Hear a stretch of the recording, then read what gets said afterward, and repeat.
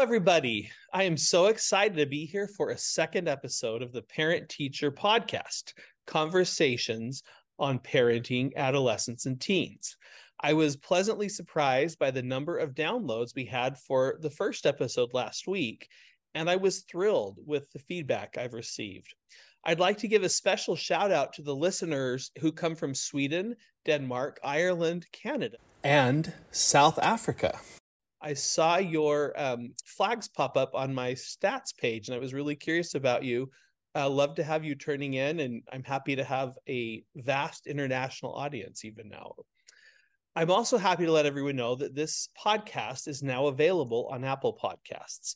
It is currently being processed and uploaded to Stitcher, Spotify, and Google, and should be available on those platforms shortly as well.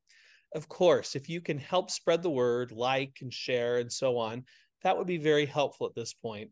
I will probably ask you for ratings eventually, but I thought I should probably get a few episodes out so you actually knew what you were rating. Now, I try to do a few different things here at Parent Teacher Conference. Sometimes I give advice based on what I have seen as a teacher and parent. Other times I try to feature other people who have expertise or unique experience that I think will be helpful. One of the things I also try to do is occasionally feed the souls and hearts of parents. After all, we can't draw water from empty buckets. Parenting is hard enough when we are at our best, but when we are down or discouraged, when we feel like we're running on fumes, it becomes all the more difficult. Today's guest is the first person I thought of when I began to think about trying to help feed the souls and hearts of parents, especially mothers. Although I really believe that anything we talk about today will be useful to fathers, either personally or to file away in case they're in a relationship or partnership with a woman who's helping raise their children. Eliza Thompson has an MSW, that's a master's in social work, from Utah State University. She's a certified social worker and is working as a therapist at a private practice where they specialize in perinatal mental health. Eliza is a self-described self-development junkie. She frequently posts and shares thoughts on her journey and other things she learns on her Instagram account, Eliza in Progress. That's one word, Eliza in Progress. Last year, Eliza had some wonderful insights about motherhood, things that she had learned, sort of letters to a younger self, perhaps. She posted those on Instagram where they got a lot of notice and where they received a lot of positive feedback. I then shared them on my Substack page, and they also got a wonderful response there. Eliza also happens to be my sister. I'm certainly very proud of her, but I've found her to truly have remarkable insight. Her curiosity about the world, her openness to ongoing learning, and her deep and constant analytical skills, as well as her passion for helping people lead happy, meaningful lives, all inform her professional work, but really every facet of her life. Eliza, welcome. I'm so happy to have you here. Thank you so much, Braden. What an intro. Thank you. So Eliza and I joke, maybe this is, boring for all of you, but just a little inside family baseball here. I am the oldest of six, and Eliza is the youngest of six. We have joked before that our parents really dodged a bullet because we could be twins. Our personalities are similar. We have a lot of traits. I think that would not have been probably a good situation for our parents because both of us have big feelings and had somewhat, tempestuous or stormy childhoods on and off. So mom and dad, if you're listening, just understand how lucky you are that you got a sandwich between some other ones and not right in a row. Is that fair, Eliza? Mm-hmm. Yes, and thank you for paving the way. And I think I got a 2.0 version of parenting with me. So thank you. Okay, now it's funny, we laugh about that, but that 2.0 version, but I do think that that's actually a really important thing to consider when you're parenting. And I mean, do you want to unpack that idea, what you meant by parenting 2.0 a little bit? Because I think there's some real important truth in that. Yeah, I think you learn, right, as you go, and you learn through, like you do with anything, trial and error. And you see the mistakes and you see the cost of those. And And most good parents adjust and start to kind of improve on their parenting. And they were great parents with you, but I know that they did learn and grow from you. So I got the advantage there. But yeah, I think we can apply that to our own parenting, right? Of just seeing it as a progress. And those poor oldest children, they're a little bit the guinea pigs, but they also have advantages that the younger ones don't either. And just seeing it as just learning from our mistakes and repairing what we do wrong. And it's just a journey, right? And we can't be perfect, and that's crazy to expect ourselves to be. So just the best we can do is just improve and learn from our mistakes. I'm assuming that is partly behind the title of your Instagram account, Eliza in Progress. Can you talk a little bit about how that came to be, and what has it meant to you, and what does it become? That's a great question. I chose that because it was not taken, first of all, on Instagram. So let's just get the practicalities out of the way. But also, no, there really was a reason. It was because it was kind of on this journey of self-discovery. I started it when I believe I started going back to school. And I was just kind of on this whole journey. I'll probably use that word a lot to figure out who I was and improve myself and make progress. And so I just liked that idea of like, I am who I am, but I can be improving, and there's no real destination, right? Like our whole lives, we can be in progress. So that's why I chose it. I really love that. I've noticed that, and I noticed this first with my students, and then I've started thinking about it in more adult contexts. But every year there's at least one student who does something, makes a mistake, gets in trouble, whatever you want to say. And their response is, "Oh, I'm so sorry. I'm really sorry about that." And you cannot keep getting after someone who just says, "I'm sorry." And now I'm talking about an apology, but I guess when I see a student like that who is open to responding to the situation differently, then suddenly we're not looking so much at discipline. We're looking at learning. We're looking at making progress, owning a mistake, and then moving on.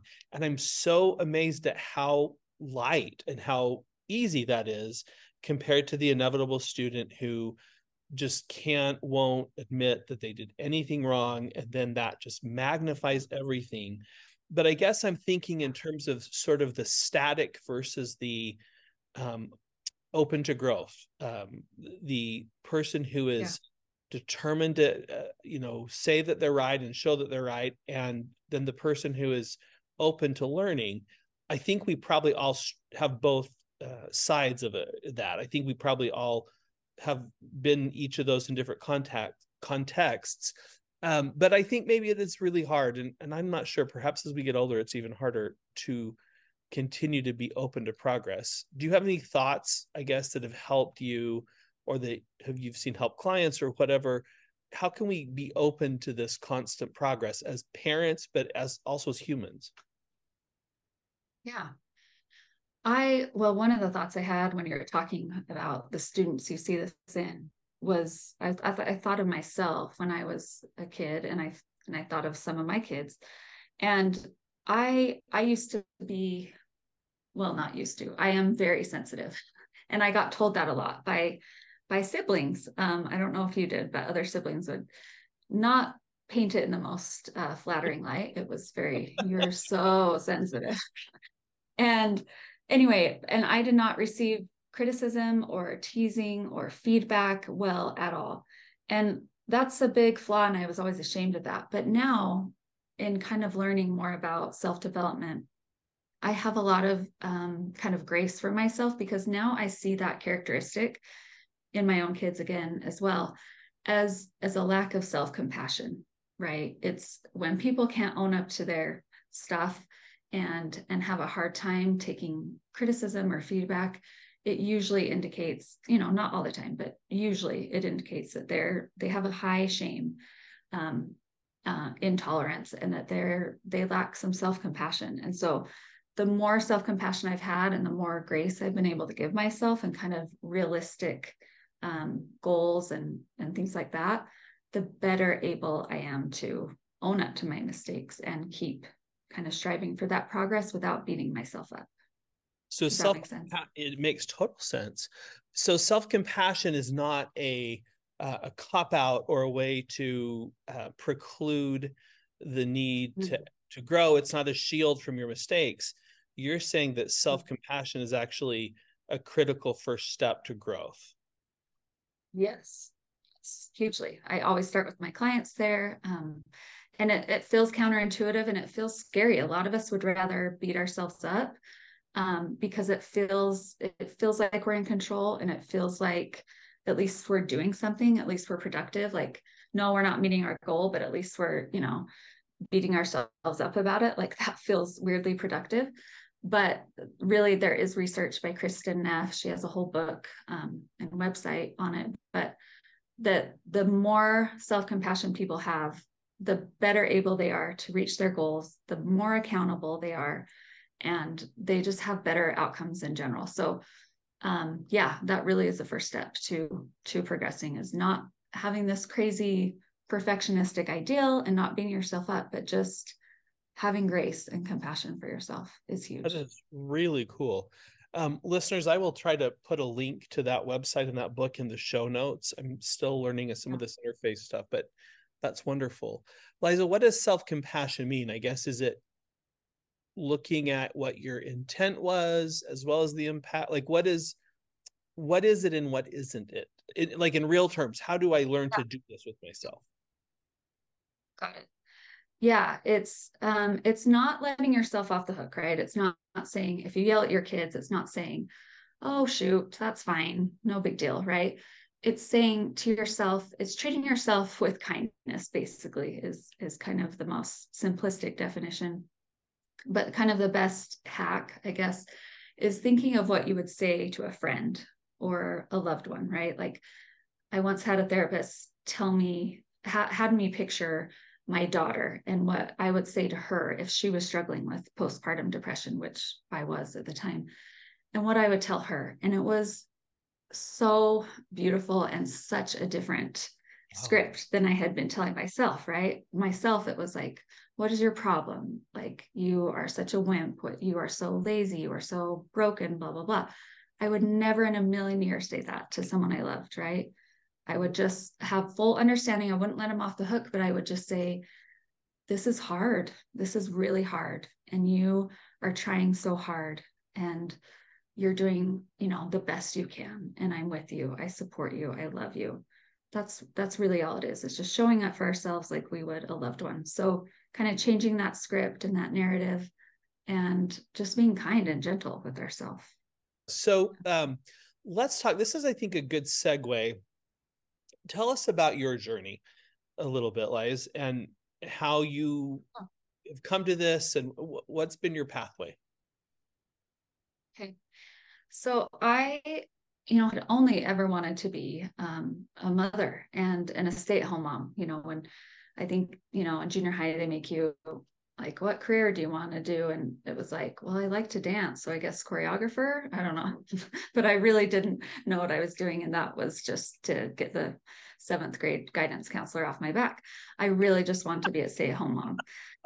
So I got married young, and then we kind of, blissfully, ignorantly jumped into parenthood pretty early into our marriage, because it sounds great, sounds fun, sounds like just playing house, right? It'll be great. I can quit my job that I don't like. What could go wrong? What could be hard about it, right? I got hit pretty hard immediately. Actually during pregnancy, but then especially after I had my oldest, my son, with postpartum depression. And we were in this little basement apartment with wood paneling, with about 2 inches of light. It was just literally dark, a very dark time in my life.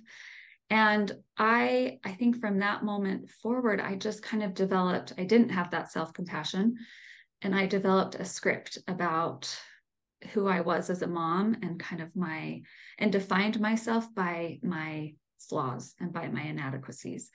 And so it was rough. I continued to have kids, and but that script began to grow, and I recovered from the depression, but I just kind of kept telling myself the same story, that I was broken because I was struggling with motherhood, that something was wrong with me, because all the moms around me seemed to love it and be natural at it, and seemed to know off the top of their heads how many cookies their kids could have. I was always like, why are you looking at me? What are you talking about? I don't know. 3? I don't know. I would just pull out a number.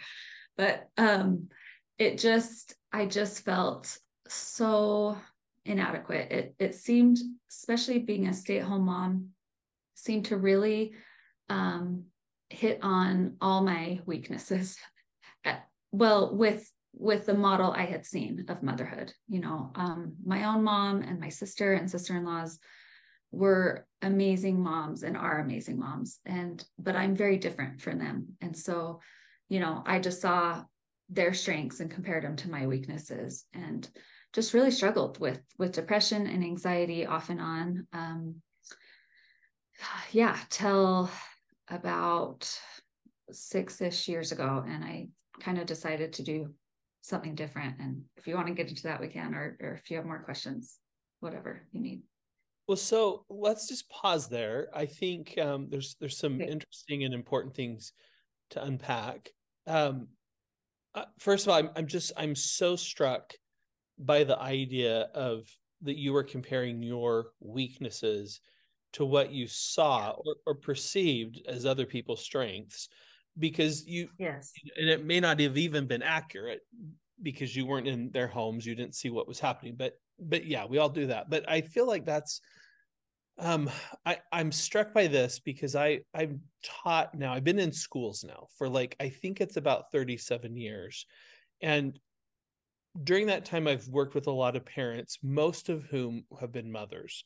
And so I've seen young mothers, old mothers. I've seen, very ardent stay-at-home mothers to high-powered career women, and just kind of everything in between. And I'm not saying, I don't mean to say this about everyone, but I am struck by how even very confident, accomplished women seem to feel that they are lacking as a mother. And it's sad because first of all, it's just doesn't seem true by any metric at all. I mean, they're really amazing people, amazing moms. But it is really, that seems to be a really sad, I don't know, pandemic of motherhood is this self-doubt and comparing your weaknesses again to other strengths. So how did you I also say I will say I do see similar things. I mean, you're talking about things that I can actually, as a father though, I resonate with as well.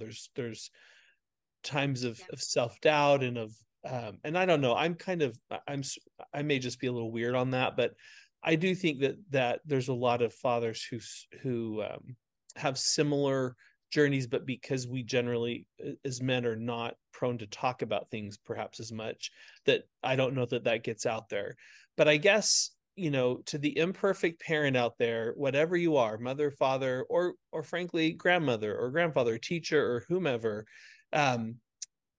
who to everyone who's out there looking at their weaknesses and comparing them to the perceived virtues of other people, what would you say to that? I mean, I know you can't just fix that in a quick little comment, but talk to those people for a bit. Yeah.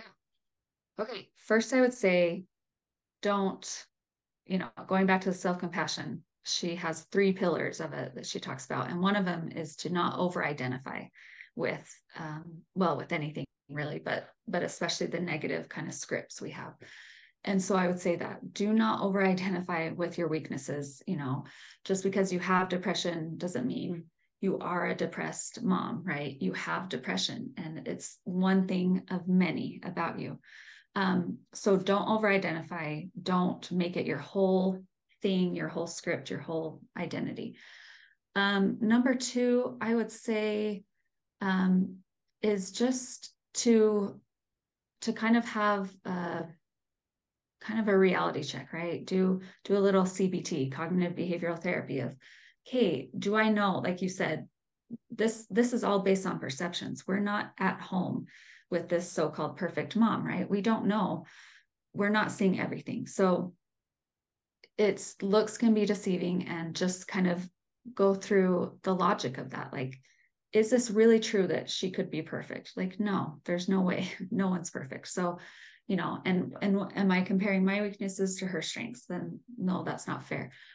And then also kind of along those lines, I just did a post about this, but this is so common for clients to come in, especially with a postpartum kind of mental illness. They'll say, well, what's my problem? Why are my neighbors and my sisters and my mom, when I remember back, they seem to be fine. What is my deal? And it's just such an unfair comparison, because it's like, well, do they have your genetics? Do they have your background? Do they have your trauma? Do they have your marriage? Do they have your financial situation? Do they have your support system? I mean, I could go on and on. There's about a million factors, right? And we don't ever take that into account. So just, again, kind of challenge yourself to think through that logically. And unless they're an identical twin you didn't know about, it's just not a fair comparison. So don't compare. It doesn't do any good. And then I guess I would just say, lastly, to find, you do have strengths, and find those and develop those, and form kind of your parenting around those. Don't try to be something you're not, and follow some model that you have that isn't working for you. Fit it to what works for you and what you're good at. No, it occurs to me as you're talking, I hope I can even phrase this. We use terms like mother or father, and I'm wondering if it would be better or more healthy if we could come up with an alternative. I am not a dad. I am Braden, who is parenting, but I'm still Braden, and I will never be whoever, Mike Brady or Ward Cleaver or anyone like that. It just seems to, it just hit me how we use this kind of universalist catch-all language. In other fields, like, we have learned that it's important actually to use people first language, right? A person with depression, or a person who has cancer, or whatever. And I just, that's never occurred to me. I want to think about that, but I wonder if even that flip of language would help people, perhaps realizing that they're still them. This is just one context of their life, and like any other, they have strengths and weaknesses. You're so good. I just love I feel like you've read so much, and you're always thinking about things. And I think that those tendencies, you got into self-improvement, I think, is a way to try to help get out of some of the darkness you were in. And you started reading widely. You've always been really interested in, I don't know, personality theories, or just things that explain the way people are. So how did you go from kind of an interested, well-read amateur to, going and becoming a professional in this field? Yeah. That was a journey. I had always been interested in that, like you said, but, and very much, even at 18, considered the field of social work and being a therapist, but it terrified me. I did not have confidence in myself or my abilities. I wasn't ambitious, which, I didn't know at the time, but now I look back, that was just purely protective, because I was just scared of taking a chance and risking something and putting myself out there. So I always had wanted to do it. It was kind of this distant dream, but I just didn't believe in myself, and just raised my kids and felt fine about it. until I kind of had this crossroads moment. I had had my fourth, and she was probably one, and we had moved recently, and I was just struggling. I had been doing so well depression wise for a few years, but it was kind of back again and worse than ever.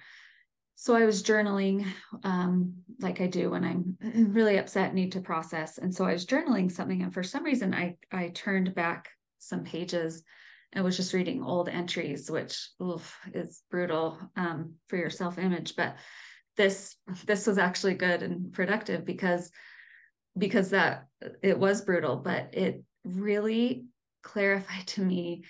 It just was like I could copy and paste this. It was handwritten, but I could copy and paste every entry.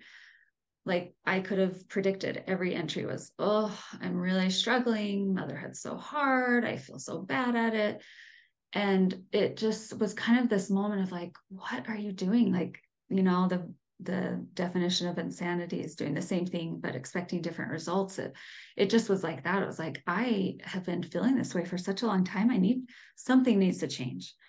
And so I kind of started looking into things, and again was still terrified, but I decided to just do one. I made a goal to just do one baby step, because it freaked me out to be like, if I started to think about it, it was like, well, I've got to finish my bachelor's and I have to do a master's, and I don't even know if I'll be a good therapist and all of that. But I couldn't get too far ahead, or I would not do anything. So I literally, my first goal was just to call a college and ask about credits, because it had been 15 years, I think, if my credits were still good. But that was just the first step, call an advisor.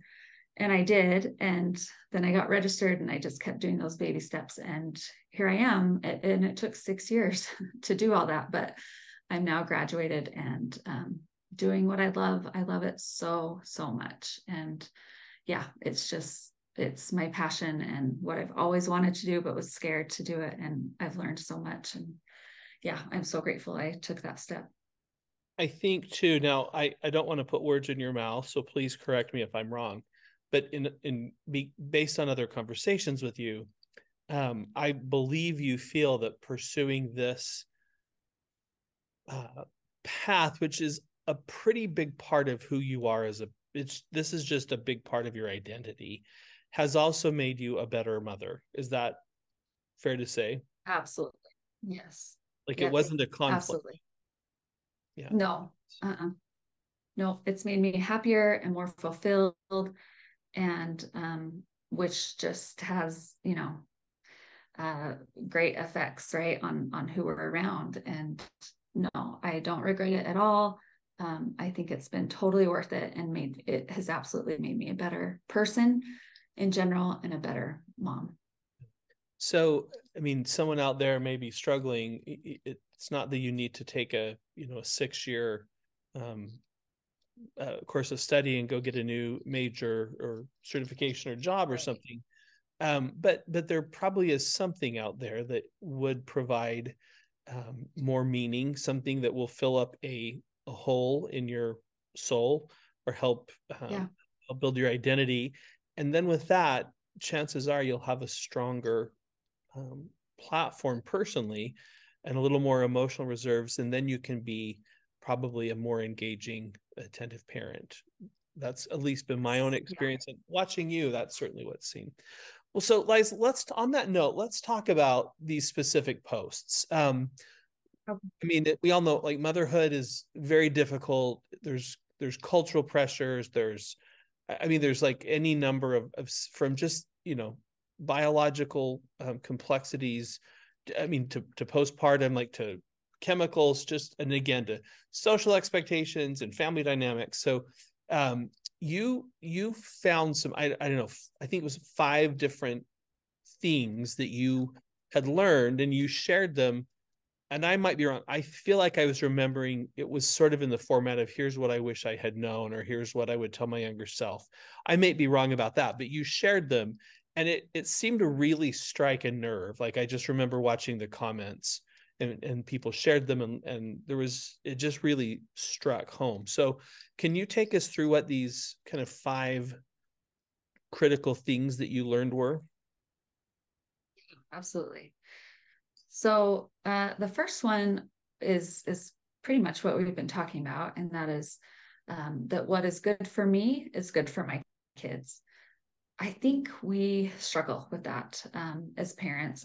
I would say maybe especially as moms, we're kind of handed a narrative that motherhood equals, or being a good mother equals being selfless, right? And I have strong feelings about that word. Like I get that, it can be a worthy thing to not be selfish, but I really don't love selfless because literally without a self, right? That's really problematic to me. Um, and so, yeah, I ascribe to that same narrative. And so I thought, okay, I guess I just have to not be who I am, right, anymore, and just kind of stick to this very, gender role and just pretty stereotypical idea of what a good mom is. And it didn't fit me at all. And so through this journey of going back to school and just figuring out my strengths and not beating myself up so much for my weaknesses, I just have seen, like we talked about, that what is good for me, what has led to my happiness, what has led to my growth, what has led to my fulfillment, just makes me a better person, which always affects how we parent, right? So that has been huge. And so, that, like you said, that doesn't need to look like going back to school. That can look like taking breaks. That can look like, finding a hobby, asking for more support. But we're not doing anyone any good by being burned out and being hard on ourselves. That's just going to come out in frustration, resentment, and all sorts of other ways that are damaging. And so if we can just work on ourselves and figure out what's good for us, I think people are scared of it too, because they think that means to indulge, into maybe their weaknesses. And I don't mean that. I'm not saying go be selfish and never consider your kids, but use your values and your integrity as the guardrails on that. Don't just indulge every fantasy and weakness, but use your values and figure out what will bring you good in the long term, and that will always positively impact your kids. I love what you said about, the word selfless. While we do use it in a positive way, I mean, it literally means without a self. And our children are relying on someone to be there for them. And in order to do that, we have to have a self. They don't Yes. need a selfless person. They need a real person. What would, I don't mean to put you on the spot, but is there a word you prefer that instead of selfless?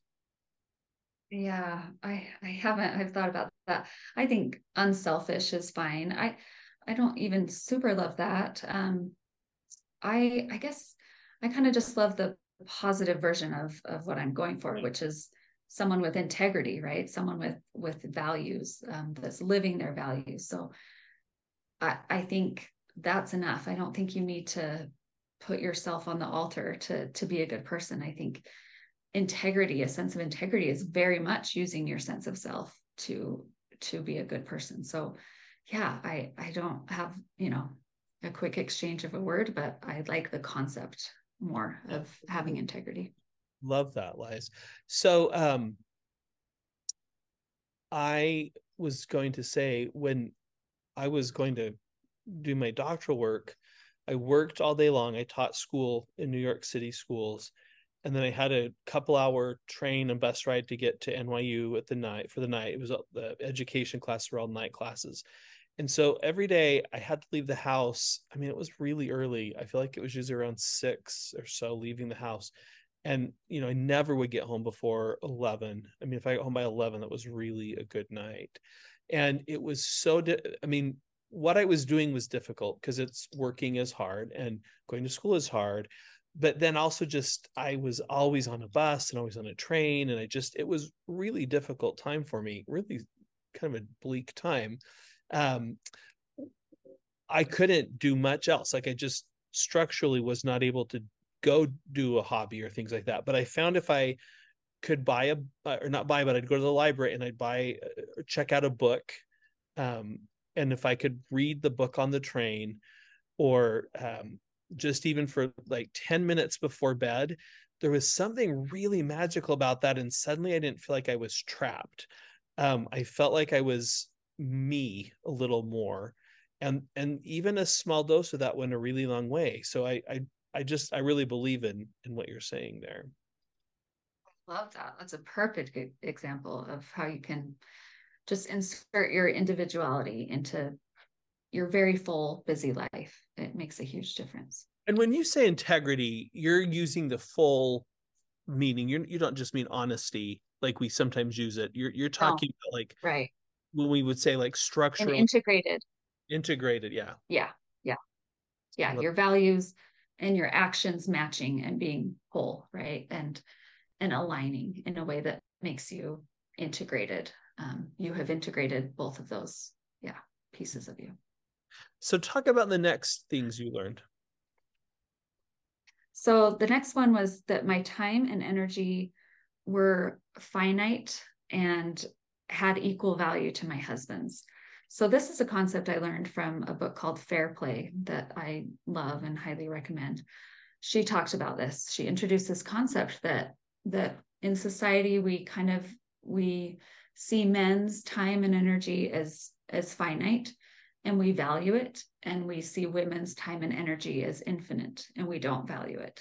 And so that was just, that concept alone was so mind-blowing and really shifted for me, and in my marriage, how we did things. So I wish I had learned that sooner, because I, looking back, was very protective of his time and energy, which is great if both partners are doing that, right? But we were both looking out for him, and that didn't work great, and it just made me resentful. And you know, the con for him is that we, when moms do this, we rob our husbands or our partner of time spent with their kids, right? Of that investment, of that knowledge. Like a lot of us think that moms just have this intuition and are good at being able to handle a fussy baby and know just what to do. But really, they've shown that that's just pure time. That's just developed by being around the baby more. And so if your husband's around or your partner's around more, they will develop that too. And so I wish I had done that. I wish I had had him wake up in the night with our colicky acid reflux babies. I wish that we had just been more equal that way and had been partners. Yeah. I think that would have helped a lot and saved us a lot of resentment and things that we had to undo years later. Well, in addition, it seems to me you mentioned that, the positive of that is that it does give the husband, the father, more connection with some really Yes. special things. But I'm assuming would also increase the level of connection and intimacy in the marriage. Just that it'll feel more like a team, and that you're really Right. pulling toward the same thing. So that's great. Yeah. And it together. Yeah. And I think with all of these things, although you correct me if I'm wrong, there's not a magic wand. There's no silver bullet. It's all like Right. we do this by sitting down and talking, and then probably getting things wrong, and then readjusting and talking again. And that it's just kind of a constant iterative process, that it's not like you're going to fix something with just one conversation or something like that. Right. Yeah. Um, Yeah. That's true. It's a process. Yeah, for sure. And it's still ongoing for me and my husband. And it's a constant kind of evolvement. So yeah, that's true to point that out. Do you want me to go to number 3? why don't you jump to that? Okay. So the third one is that I could define motherhood based on my strengths. Again, we've touched on this, but I compared myself to people around me with completely different personalities, and I came out short, right, in the comparison. And I remember, my sister was really she was a great seamstress and creative, and she would make these darling themed costumes for her kids for Halloween. And so I just thought, okay, I'm a mom. I guess that's what we do, because I admired her. And so I tried, I don't sew at all. So I actually ended up having, well, this was for Christmas pajamas. Another thing I tried, I actually had her sew my kids' pajamas, which was really great of me. Anyway, but it stressed me out. I tried to do it as simple as I could. And it stressed me out and overwhelmed me. And so it was like one year I couldn't, I was sick or something. And so I just delegated it to my husband, and he went and bought, Spider-Man and whatever, but these store-bought costumes. And it was like, oh, can you do that? Weird. Like, it had never occurred to me. And so that wasn't my strength, and that's okay. And so just basing, again, motherhood on what you are good at. And obviously you need to push yourself on things you're not good at, but when it comes to Halloween costumes, who cares, right? That's not something I'm going to die on a hill for. So just stop burning yourself out. Stop trying to compare yourself with others, and use what you're naturally good at. And I don't want to get too deep in the weeds on like gender roles and things, because that is so complex, and that's like, I mean, that's not a podcast. That's, that there's a lot there. But one thing I do want to point out, I have noticed is a lot of times I feel like husbands kind of get mocked for doing the easy way, or being like lazy or this or that. But I want to highlight that in this case, his instinct was right. Yeah. Like, we don't need to mess with this. This is not that important. Yeah. So but I do hear this a lot. I hear frequently kind of men will just sort of be a little mocked or belittled. And I hear it in real life and on TV shows and stuff. But I just do think sometimes there is an instinct to pare down what isn't essential. And Yeah. and I think that can be a really useful trait for anyone, male or female. But I think there's actually a virtue in being really careful with how you invest, what you invest your time in. So, okay. So keep going. Awesome. So that was parenting based on your strengths, not on what other people's strengths were. Can you give an example of something you did that was a strength? Like, so that was a weakness I am good at. Yeah. Well, I know that's a good question. Yeah. No, I know. Yeah, because we're all people with strengths and weaknesses, I have a lot, right? But I had never focused on those. So I was doing those. I just wasn't recognizing, because it was just like, that's supernatural to me. So kind of examples of that are, I'm very empathetic and understanding. And I didn't place any value on that. I didn't even see it as a thing. It just was something that came naturally to me. And now it's like, I need to give myself credit for that. That's a great skill, right? I'm good at teaching my kids kind of emotional regulation skills, and talking about our feelings and things like that. I am good at simplifying, when I don't get in my own way, but for the most part, I am good at just knowing, what I prioritize, and just putting my energy towards that. So those are just some examples of things I had always done. I just hadn't ever given myself credit for. So as parents, we maybe need to spend a little more time naming what our strengths are, because it may be that we're doing things that are really good, but we may not even count them as strengths, since it's just what we are and what we do. I love that. Yes. So the next one was that regulating my emotions and healing my wounds were more effective than 20 parenting books. That's obviously just kind of, maybe an exaggeration, but I had read so many parenting books, and I think there's a place for them. I think they can be helpful, especially for, potty training or a specific topic you really want to learn more about. But I think they're helpful if you have enough of a sense of self and enough of kind of discretion, I guess, for you to know, okay, like maybe this author isn't the end all be all, and doesn't, know everything about me and my child. And maybe I'll just apply what I can. I didn't approach it like that. I approached it like, this author is the expert and I have to do everything they say. And it just made me more confused It made it way more complicated. And it made me doubt myself. I would, go to kind of go with my instinct, and then I think, oh, okay, let's see, how do I validate but not, how do I praise their effort but not, how do I acknowledge who they are and their emotions without making them, dependent on that, whatever. It made it so complicated. And I just have found that, again, kind of similar themes, but when I focus on myself, when I go to therapy, when I learn how to emotionally regulate, when I'm a better version of myself, when I'm happier, when I'm more fulfilled, I am a better parent. And I just like, it kind of boils down to that, and it simplifies things.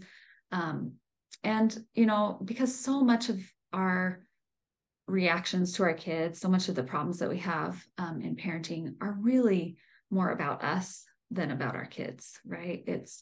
It kind of activates something in us. And again, it's just usually about us, not about the kid.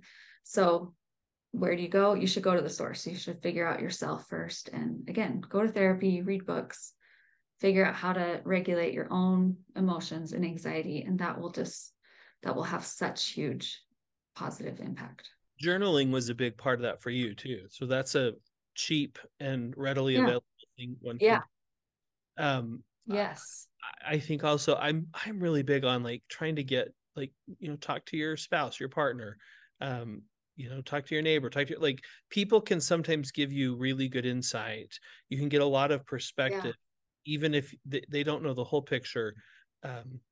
They can sometimes give you enough to kind of get you started. What are your triggers? What seems to really upset you? So, Yeah. okay. So let's so the first one was that, remind me the first one. So let's agree. That what's good for me is good for my kids. The second one was my time and energy were finite and had equal value to my husband's. The third one was that I could define motherhood based on my strengths. The fourth was regulating my emotions and healing my wounds were more effective than parenting books. And the fifth one is kind of similar to some of them, but that I could develop my sense of self and define myself outside of motherhood. I got the message that womanhood equaled motherhood, and I didn't know you could be an individual, right? I just, if you're a woman, you're a mom, and this is our very, kind of prescriptive ideal of what a mom looks like, which I didn't fit. And so again, going to school and figuring out who I was and what I was good at was just so expanding, and made such a difference. And again, back to concepts we've talked about, I wish I had known sooner that I could, that my individuality could define my motherhood. And I had been doing it in the reverse, right? I was trying to fit my individuality into motherhood, where I wish I would have defined motherhood based on who I was, because I just would have been so much better off. And I have been so much better off since I have done that. I just also think it's got to be, I mean, just unquestionably, there's more for the kids. It's more interesting. It's probably more fun. They're going to learn more. They're going to develop better. I think that's the other thing is I don't see a downside in any of this. There's sort of no one who's hurt. It all right. really hurts. Plus, yeah, sorry to cut you off, but it diversifies, I feel like, your identity and your happiness that is good, because so often I see, even if motherhood has been a great experience for you and you're a natural at it, that role shifts and changes quite a bit, right? And I see so many empty nesters who are struggling to know who they are. And so this is kind of protection against that, of like, this just diversifies your options so that you have kind of a broader foundation to lean on when things inevitably go, different than you planned, when a child doesn't turn out how you want or had pictured, right? When your role of motherhood changes and you're not as involved. Or for me, like when motherhood isn't fitting, you're not feeling good about it. So it just helps you to figure out, again, mother is a piece of you and it's a great piece of you, but it's not all of you. And you can, kind of expand your horizons and broaden your idea of yourself. And it just like, and to your point of it just helps everyone. It also helps your kids, because that's a lot of pressure that we put on our kids if they feel like they are responsible for our identity, right? That's really, that's a lot of pressure and not super healthy. And so the more we can kind of show them, hey, like, I'm fine. Like, yeah, obviously you impact me and I impact you, but I don't need you to be a certain way or whatever, because I know who I am, no matter what you do. Was on the path of least resistance in my life. Just kind of had kids because that's what you do. It sounded great. I just was not intentional, and I did not think through things. And so that has been a huge shift, is just really thinking through, and some of them, if you're like me, you don't realize that till you already have the kids, right? And it's like, oh, okay, but it is what it is. What do I do now? But you absolutely can still choose, right? You really do have options. You really could give them up, right? If it came to that, you could leave, you could do a bunch of it. And I know those are super extreme, but you really do have choices. And so really looking at those and saying, well, who do I want to be? Again, using that integrity and those values. What kind of parent do I want to be? How do I want to show up in my life? What am I, what kind of person do I want to be eventually? Like, what am I aiming for? And okay, I'm going to choose this because it will further that, kind of vision I have of myself and what I want with my values. So that is it, just if someone does that, that makes an enormous impact. And because it's just a lot more empowering, right? If you feel like you have a choice, than just feeling like I'm a victim of my circumstance. Sometimes you don't have great choices, right? But you still can choose, and it's a much more empowering kind of agentic, decisive frame work than just like, oh, it is what it is, I can't do anything. I love the word agentic. I've never heard that word, and I really like that word, agentic. I love it. Yeah. So anything you want to, you've been so generous with your time, you've got a lot going on. Anything you want to just any closing thoughts or things to wrap up or tie together, or that you meant to say a minute ago or something like that? Yeah, I think kind of the theme is, just customizing parenting to who you are, and having self-compassion, making very intentional choices, using your values and integrity as kind of the guardrails and structure. And yeah, I love your point of just finding more joy. And again, I think that comes down to infusing more of yourself into things, and doing things that are good for you. That's kind of all that comes to mind. Wonderful. Well, Liz, thank you so much. It's been great to talk with you. Yeah. Thanks for your time. Thank you. Yep. Thank you, everyone, for spending a little time with us again on the Parent Teacher Conference podcast. Again, Eliza will often share her thoughts on her Instagram account, Eliza in Progress. Again, one word, ELIZA in Progress. And again, thanks for joining us. I would be so grateful if you could help spread the word about the podcast. I'm hoping to be able to post these about once a week. We'll have to see. It's still a little new, so I'm trying to kind of figure out the cadence of all this. But until then, looking forward to talking to you again. But until then, happy parenting, everyone. You have definitely got this.